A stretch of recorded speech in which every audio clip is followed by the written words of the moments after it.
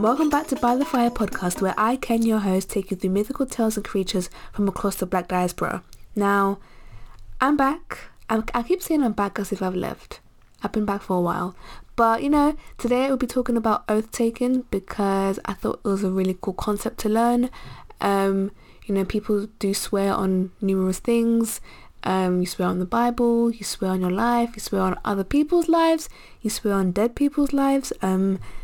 So I thought, why don't we learn how people from across the Black diaspora, what's their method or process of taking oaths and what it's used for? Is there any symbolism behind it? And is it still a thing that's being practiced in certain cultures? So yeah, I really hope you enjoyed this episode and stay tuned for the end.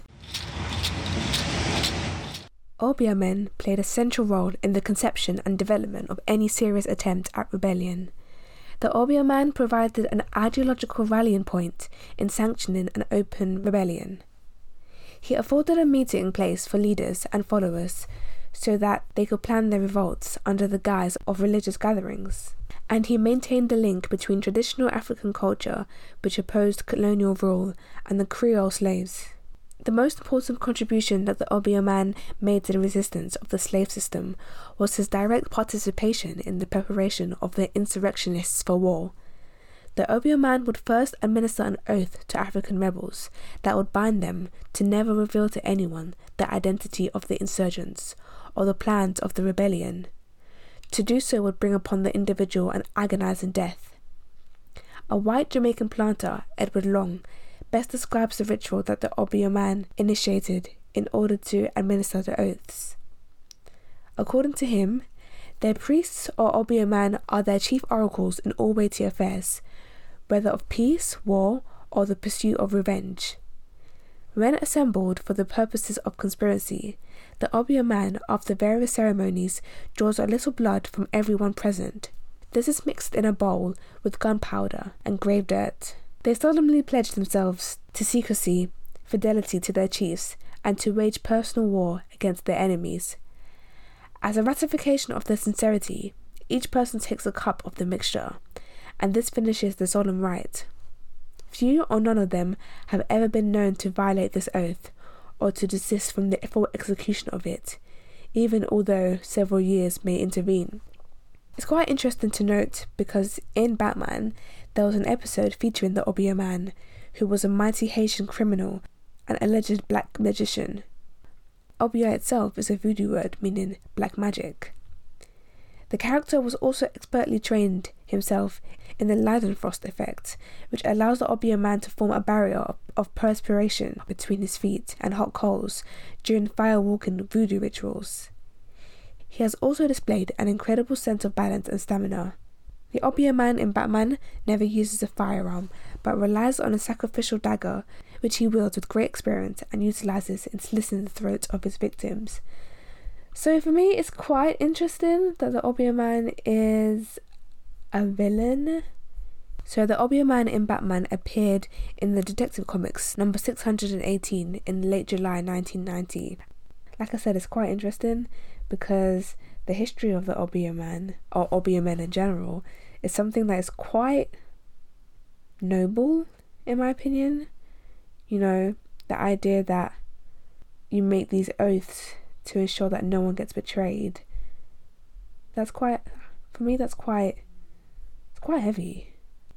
And I sort of wish there was more consideration of history when characters are being made, because it sends a message that if a voodoo man is a criminal and an expert manipulator, despite having such an extensive history of helping enslaved people insurrect, then what kind of message are the makers of that character sending to children who are reading the comics?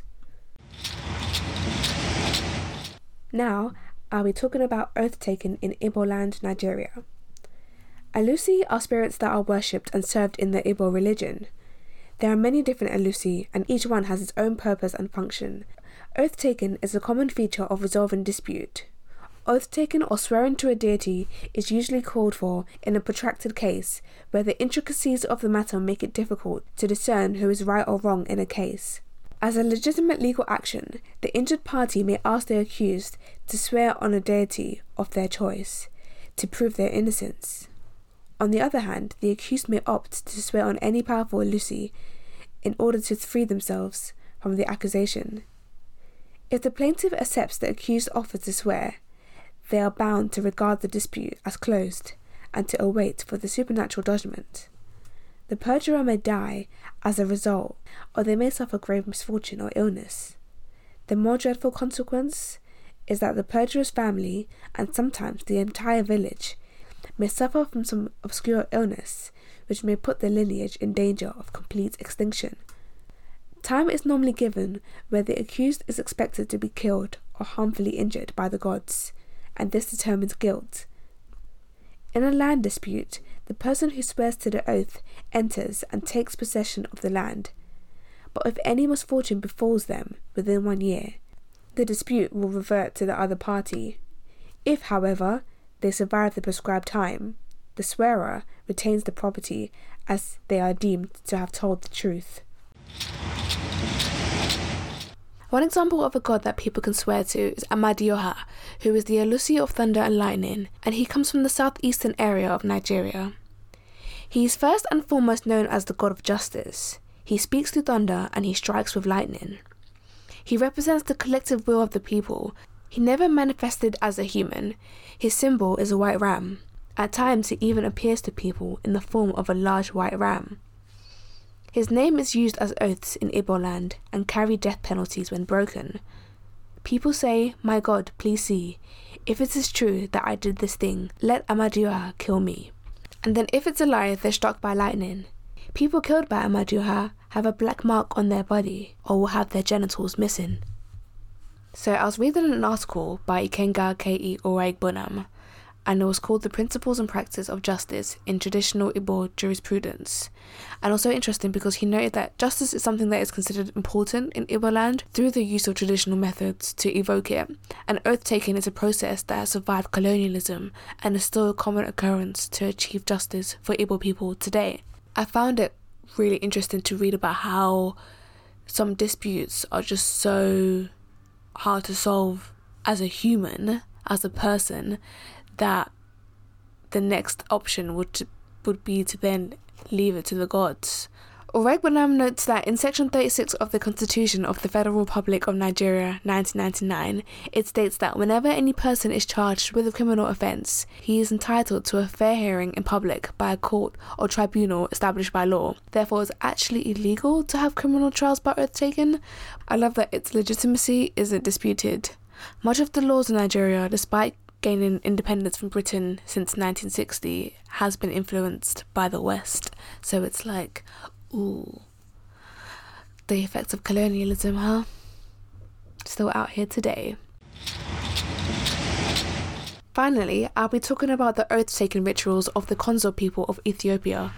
There's quite a few words that I'll probably mispronounce, so I'm sorry in advance and I will try my best. They're a lowland East Cushitic-speaking ethnic group, primarily inhabiting south-central Ethiopia. What happens is a Konzo person may become ill or die if they give false witness in front of a Poro Dukata, which is an erected stone or place of truth in the town centre. According to a 23-year-old male informant, if two people are in conflict and go to the clan leader and accuse each other, they are expected to tell the truth in front of the clan leader. If one person is lying, they'll be punished through Zaka, which is the oath, which is believed to cause madness, illness, or death of the entire family of the cursed individual, via the curse of the Pokalada. This is similar to the curse known as Hada, a spiritual power that can harm culprits. The Pokalada, who act as priests, play a powerful role in illness prevention. They frequently perform rituals and pray to their waka to prevent people from illnesses and various catastrophes. So thank you so much for listening to this episode. I really hope you enjoyed it and I really appreciate all the support I've received so far. It was so interesting researching about oath-taking because, as I mentioned before, you hear about oath-taking processes, and I thought it was quite interesting to know what's sort of banned but still happening behind the scenes. So I really hope you enjoyed it as much as I enjoyed researching. Be sure to rate and comment on Apple Podcast and follow on Spotify. You can also listen on SoundCloud. Use the hashtag BTFpod so we can continue the conversation online, and I look forward to you joining me for the next episode. Make sure you also follow on my social media. I love hearing feedback from my podcast. It is bythefire_pod on Instagram, TikTok, Twitter, and I'm on Facebook as well, By the Fire Podcast, where I regularly upload proverbs and some superstitions and folklore as well. So give that a follow. Finally, before I close this episode, I'd like to talk about my Ko-fi. So as I've mentioned in previous episodes, Ko-fi is an online tipping process where people can contribute one-off payments or monthly payments if you want behind the scenes content. So I've got a few people I'd like to shout out. So first of all, I'd like to shout out Belinda for her contribution. I really appreciate it. I'd like to shout out someone called Just Some Stranger. Now I know who that is, so thank you. And finally, I'd like to shout out Ben Birdperson. Not only did they give me a contribution, they also gifted me 2 years of Ko-fi Gold, which means I can now allow monthly subscription. So I really appreciate it. So through that comes with so much extra stuff, so much extra content. That includes behind the scenes, early releases of the episodes, sneak peeks. You get a video version of some of the episode as well. So for those who are monthly supporters, they'll be getting some really cool video behind the scenes of this episode. Thanks so much for listening, and I can't wait for you to join me next time by the fire. Bye!